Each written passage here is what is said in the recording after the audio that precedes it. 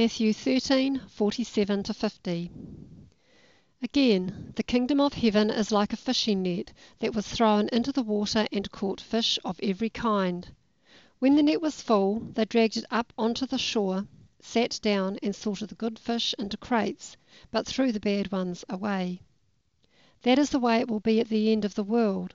The angels will come and separate the wicked people from the righteous, throwing the wicked into the fiery furnace, where there will be weeping and gnashing of teeth. Just stare at the last 5 words, as Billy pointed out earlier.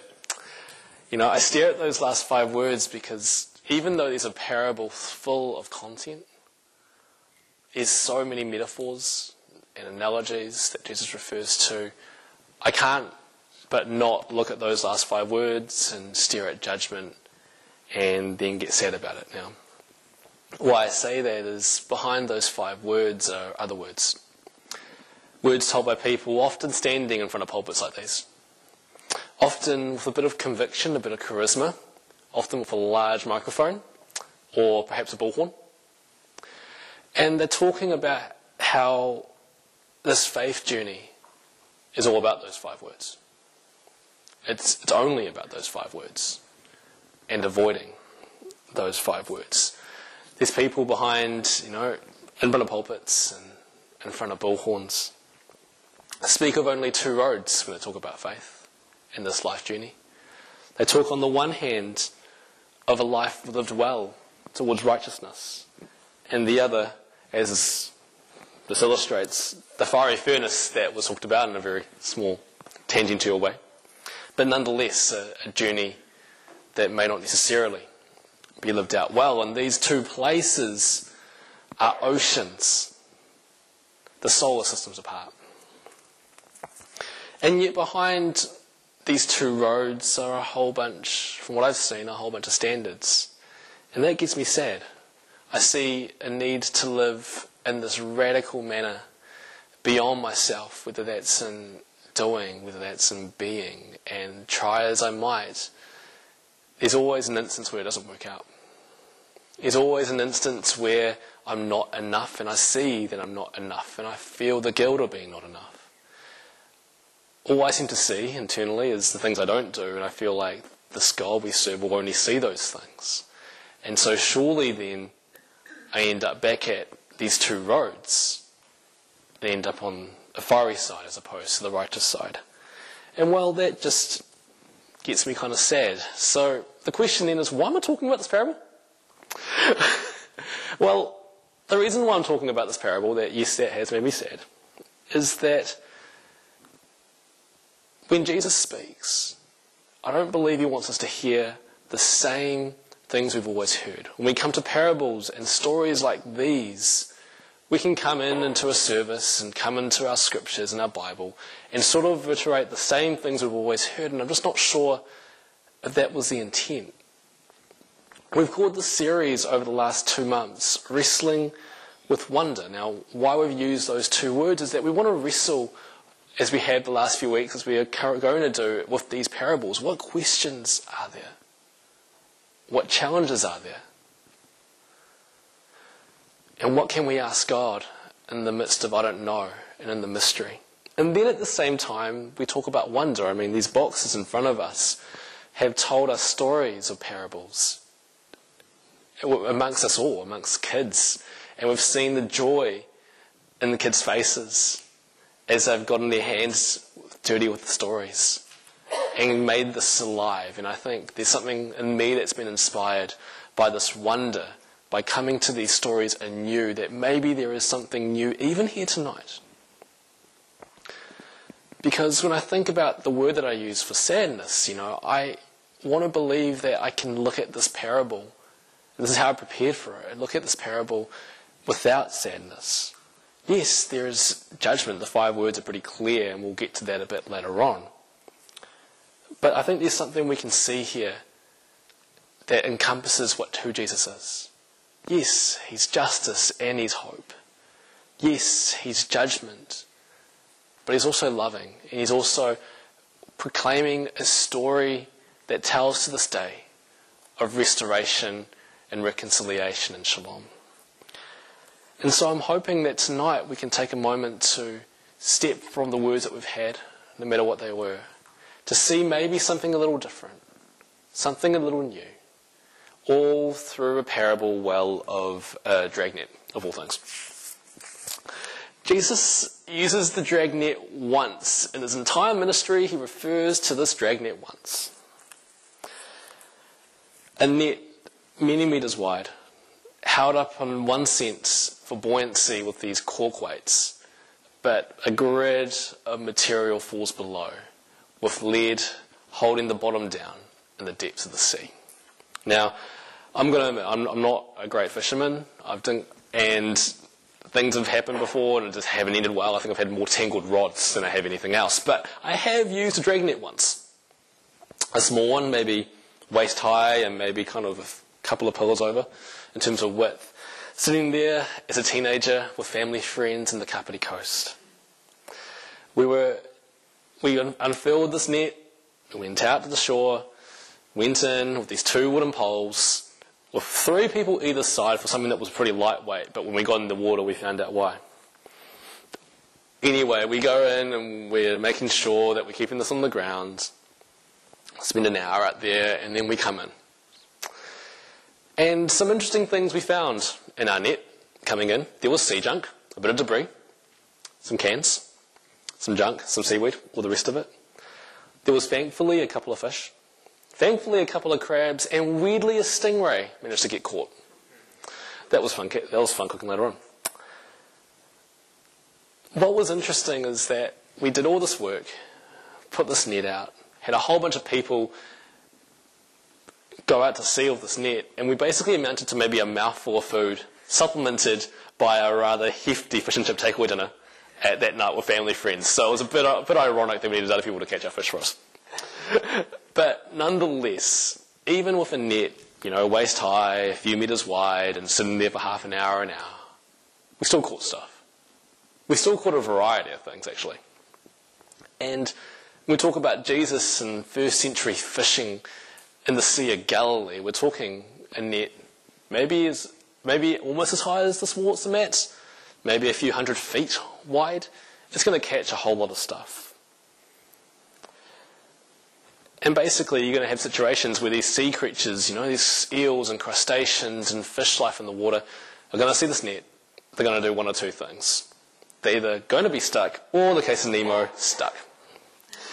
Now, why I bring up that in this net is that, and this is a weird concept, but I'm going to go through anyway, that the net catches all types of fish. It doesn't discriminate based on what type of fish it is, how young it is, perhaps, how big it is.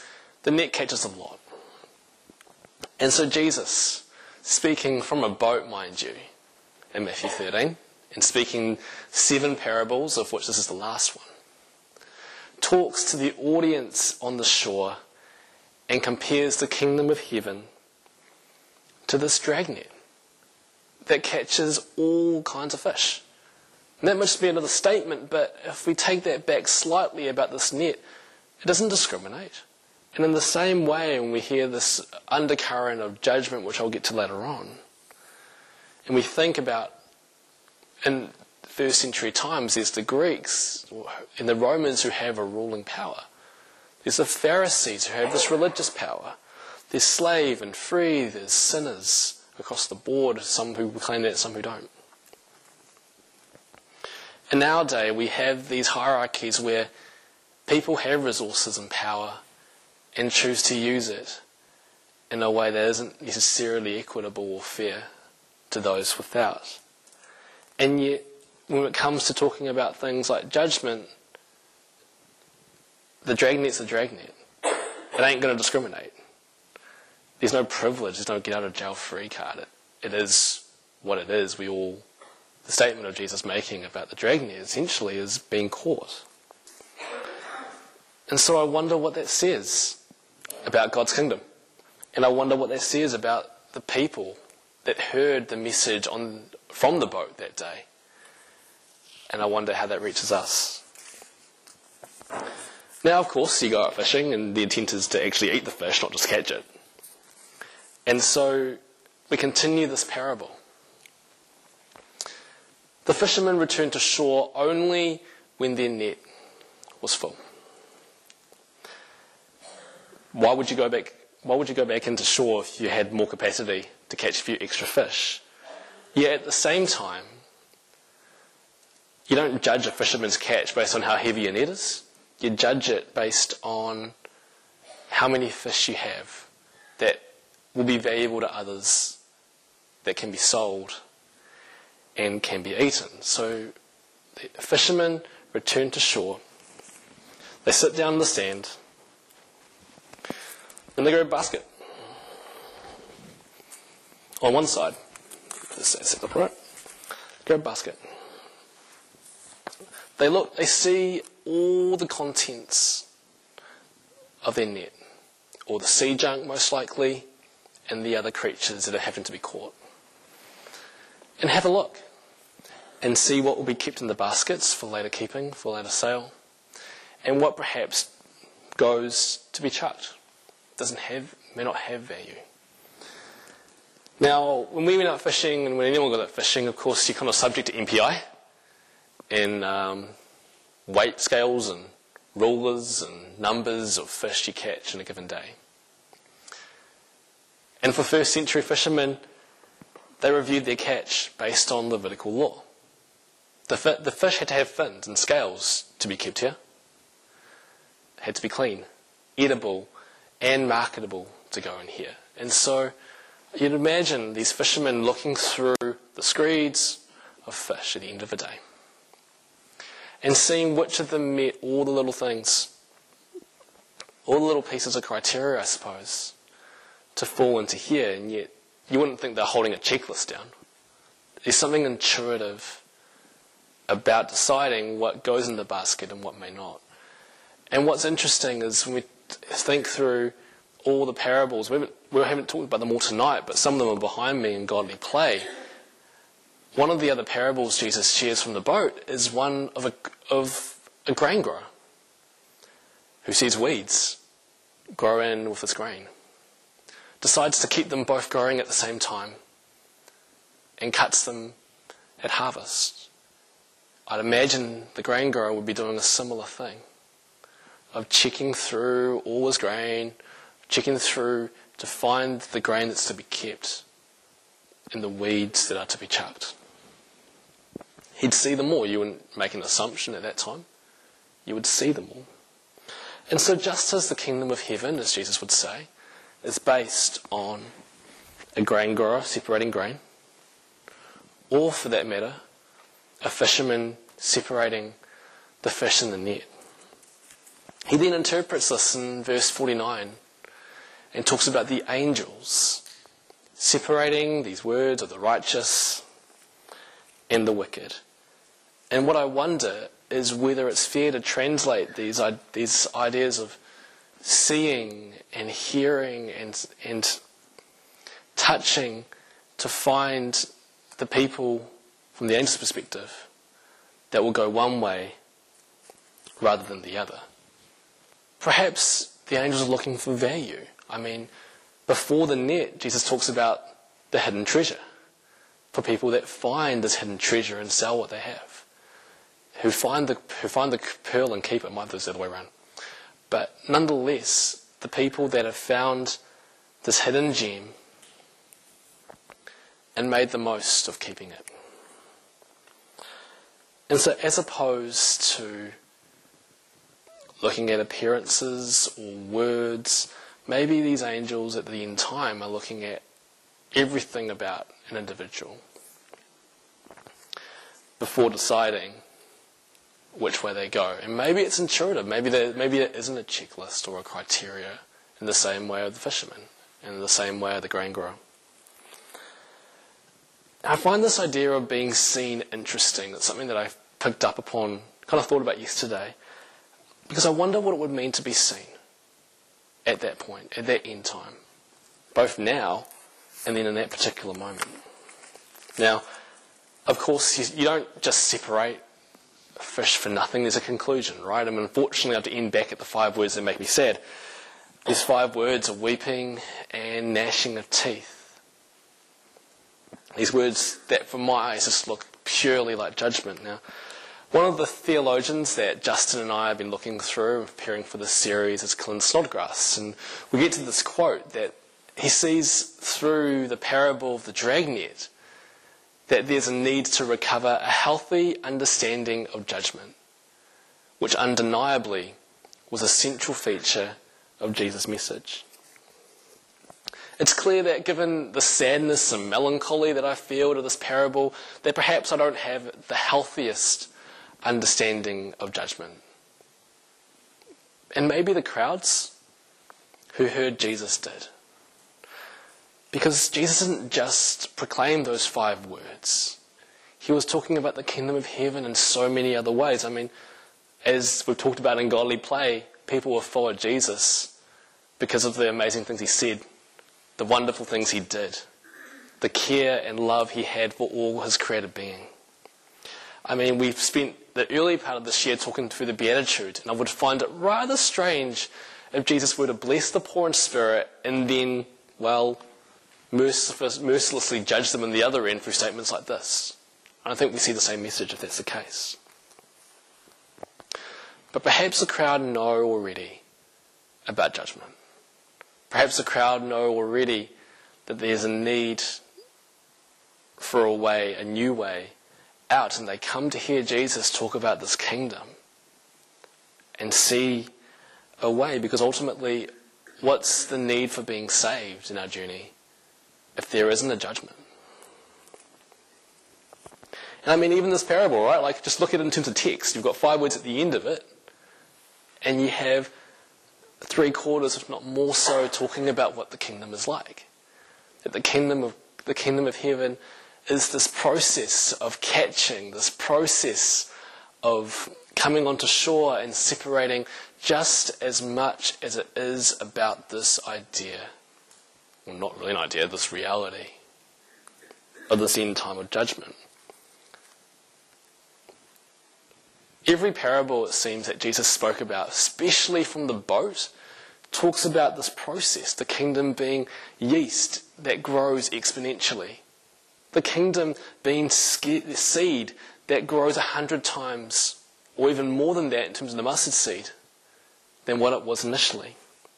And yet he also speaks of the pearl and the treasure and then the grain that's separated from the weeds. The fish that is caught and separated. There's a promise, there's an ordinariness, there's something mundane yet beautiful, and yet there's also a warning, and it seems from how I see it, that the kingdom is all of those things, all at the exact same time. And it's encouraging to me, because if the kingdom was only judgment without the promise, then people could be coerced and guilted into a faith journey without discovering the wonder and the reason why. And even to say that if people believed in the promise without the judgment, would there be a sense of naivety? Possibly. So in saying all this, and saying through these 4 verses, Jesus asked the question, are you starting to get a handle on all this? To his disciples. Now, mind you, most of the descriptions and the translations talk about, do you understand all things? But a rhetorical question is easier through the message sometimes, just a little bit. And so we finish this whole time in Matthew 13 with verse 52. Where Jesus says, therefore, every teacher of the law who has become a disciple in the kingdom of heaven is like the owner of a house who brings out of his storeroom new treasures as well as old.